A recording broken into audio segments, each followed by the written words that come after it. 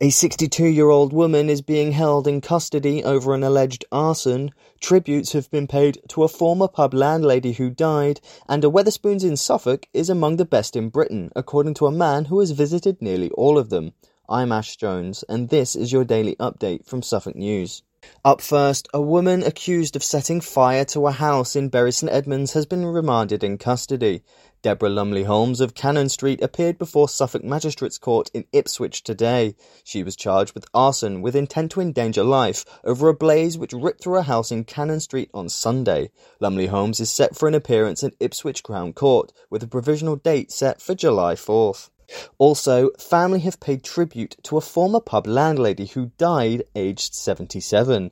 Queenie Howard, who was landlady of the White Horse in Westrow and the Bell in Barton Mills, died at her home on Sunday, May 21st. She was not only heavily active with her two pubs, but also held many fundraising events and was involved with the King's Head in Beckrow and Mildenhall Football Club, and was even a school cook at Westrow Primary School.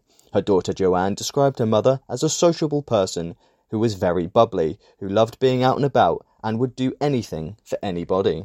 And finally, a Wetherspoons in Suffolk is among the best in Britain, according to an expert. David Bingham, aged 60, will finish the longest pub crawl in history on Wednesday with a whopping £30,000 bar tab, including travel fares, drinks and overnight stays. Of the 875 Wetherspoons pubs, Bury St Edmunds Corn Exchange stood out as one of his 4 favourites. The retired forklift driver said he loved going into Wetherspoons pubs because they are all different buildings. And that's everything for today. Don't forget to follow Suffolk News on Facebook, Twitter and Instagram, and make sure to listen to us on Spotify and Apple Podcasts as well.